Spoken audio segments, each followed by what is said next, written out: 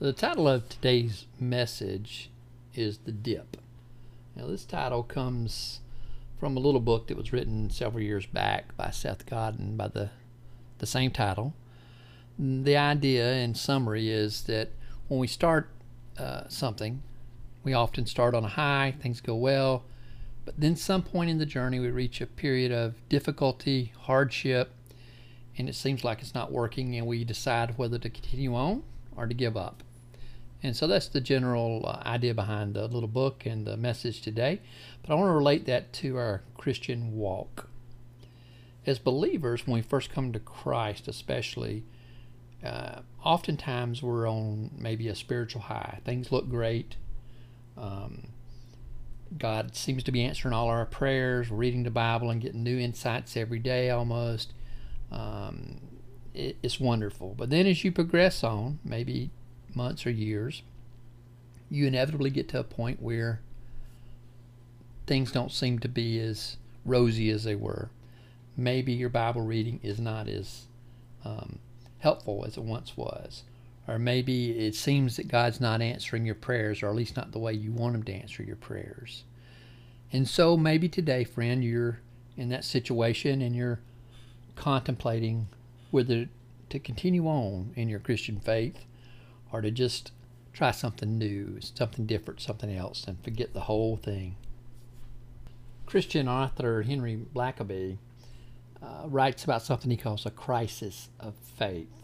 What this means is what we see with our eyes does not always match what we believe. And at times we hit a faith wall at 100 miles an hour.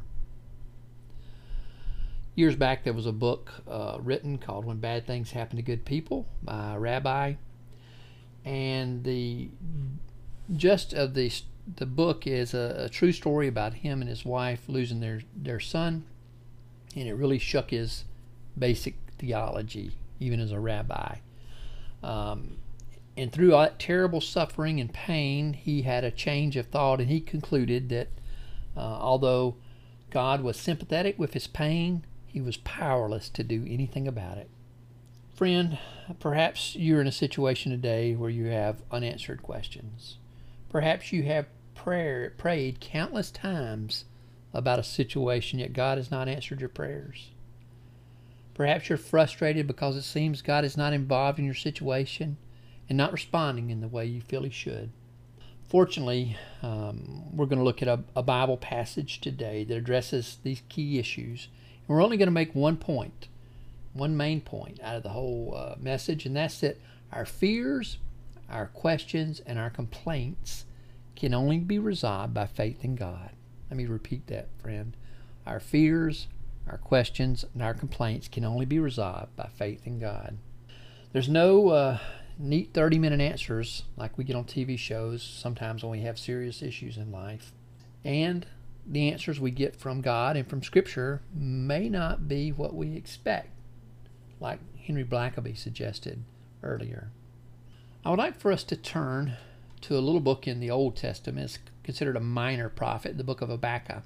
It's considered a minor prophet not because it's less important than the other prophets, but because it's small in volume. It's only 3 chapters. And we're going to look at the first chapter today. In the little book of Habakkuk found in the Old Testament, we find honest questions from a godly man. He, like us, does not understand why God is not responding to his prayers.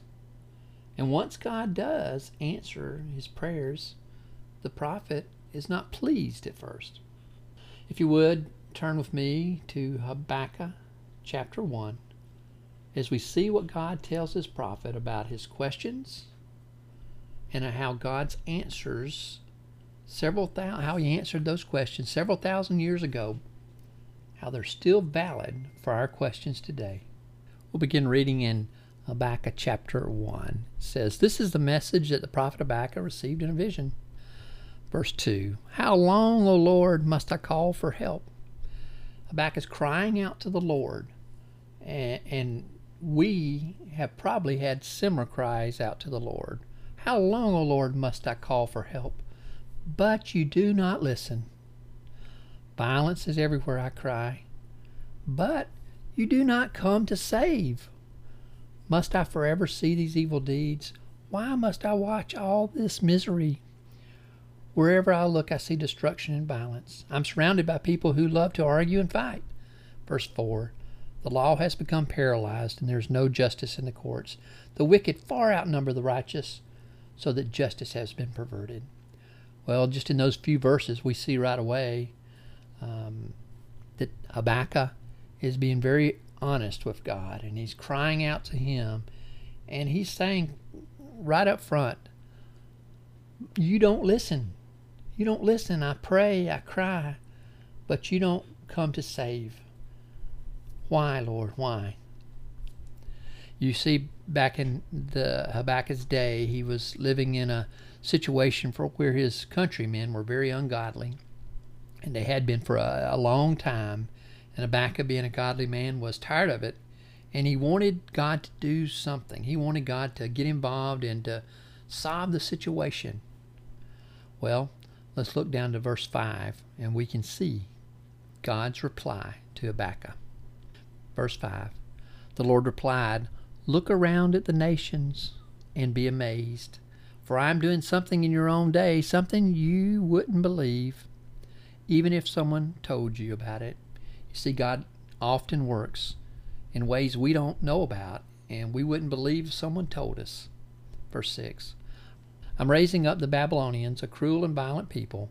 They will march across the world and conquer other lands. They are notorious for their cruelty and do whatever they like. Friend, the Babylonians were a very cruel people when it came to battle, and God just told the prophet Habakkuk that he was doing this. He was raising up these ungodly Babylonians, these cruel, these violent people, and he was going to get them to march across the world and conquer lands, including Judea. Verse 7, we just read, they are notorious for their cruelty and do whatever they like. Verse 8, their horses are swifter than cheetahs and fiercer than wolves at dusk. Their charioteers charge from far away like eagles. They swoop down to devour their prey.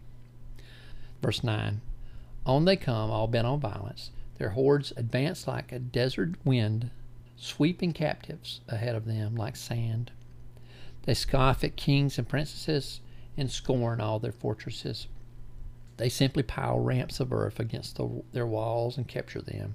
They sweep past like the wind and are gone. But they are deeply guilty, for their own strength is their God. That's God's reply to Habakkuk's first cry out to him. Is why aren't you doing something?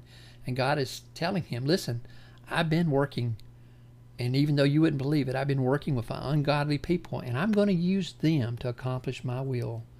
I'm going to use them to bring Judah back to me.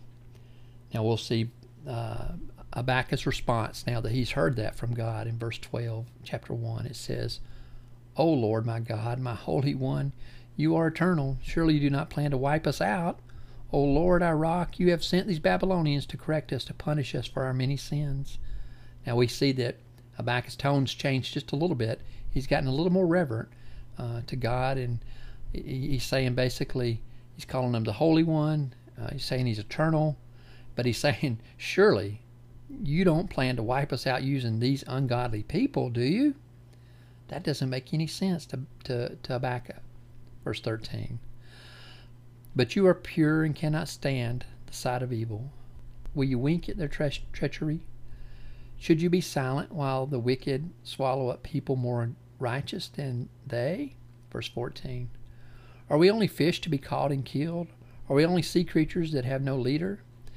Must we be strung up on the hooks and caught in their nets while they rejoice and celebrate? Verse 16, then they will worship their nets and burn incense in front of them. These nets are the gods who have made us rich, they will claim. Verse 17, will you let them get away with that forever? Will they succeed forever in their heartless conquest? That's the end of chapter 1. Do you hear Habakkuk's crying out to God, trying to reason and understand and use logic and saying, God, I wanted you to answer my prayer request about these people. I wanted you to do something, but I had something different in mind as an answer. not the Babylonians. They're going to come in and they're going to kill and capture, and it's going to be terrible. Surely, God, you can't want to do that. But my friend, that's exactly what God had planned to do. And that's exactly what happened in the story. He uses the Babylonians to come in and capture the city and capture the people and take them away. It's not the way Habakkuk wanted it, but it's the way God planned it. It was His will, and that's what happened. Friend, do you find yourself today at a place where your Christian life seems to have been at a low point? You remember the good times, the high times when you read the scriptures and everything was great and God seemed to answer all your prayers the way you wanted, but now you have real issues and questions and concerns. And like Habakkuk, you've been crying out to Him, please, oh God, please hear my prayer, answer my prayer the way I want you to. And God has not. He has answered your prayer the way He wanted to, according to His will, and it didn't line up with your will. Friend, I encourage you today, by faith, to trust your Creator. He is God, we are not. As we said in the beginning, the only point to this sermon is our fears, our questions, and our complaints can only be resolved by faith in God. I encourage you today to look to Him and to submit to Him in humble faith that He is God and we are not. Friend, the name of Habakkuk, his name resembles in Hebrew the meaning of embrace or wrestle.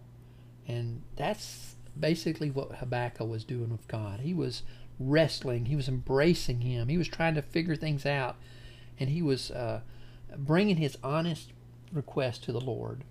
Friend, I encourage you to embrace God today. Bring your honesty to Him. Tell Him how you feel and what you're thinking, how you're praying. But in the end, wrestle with Him.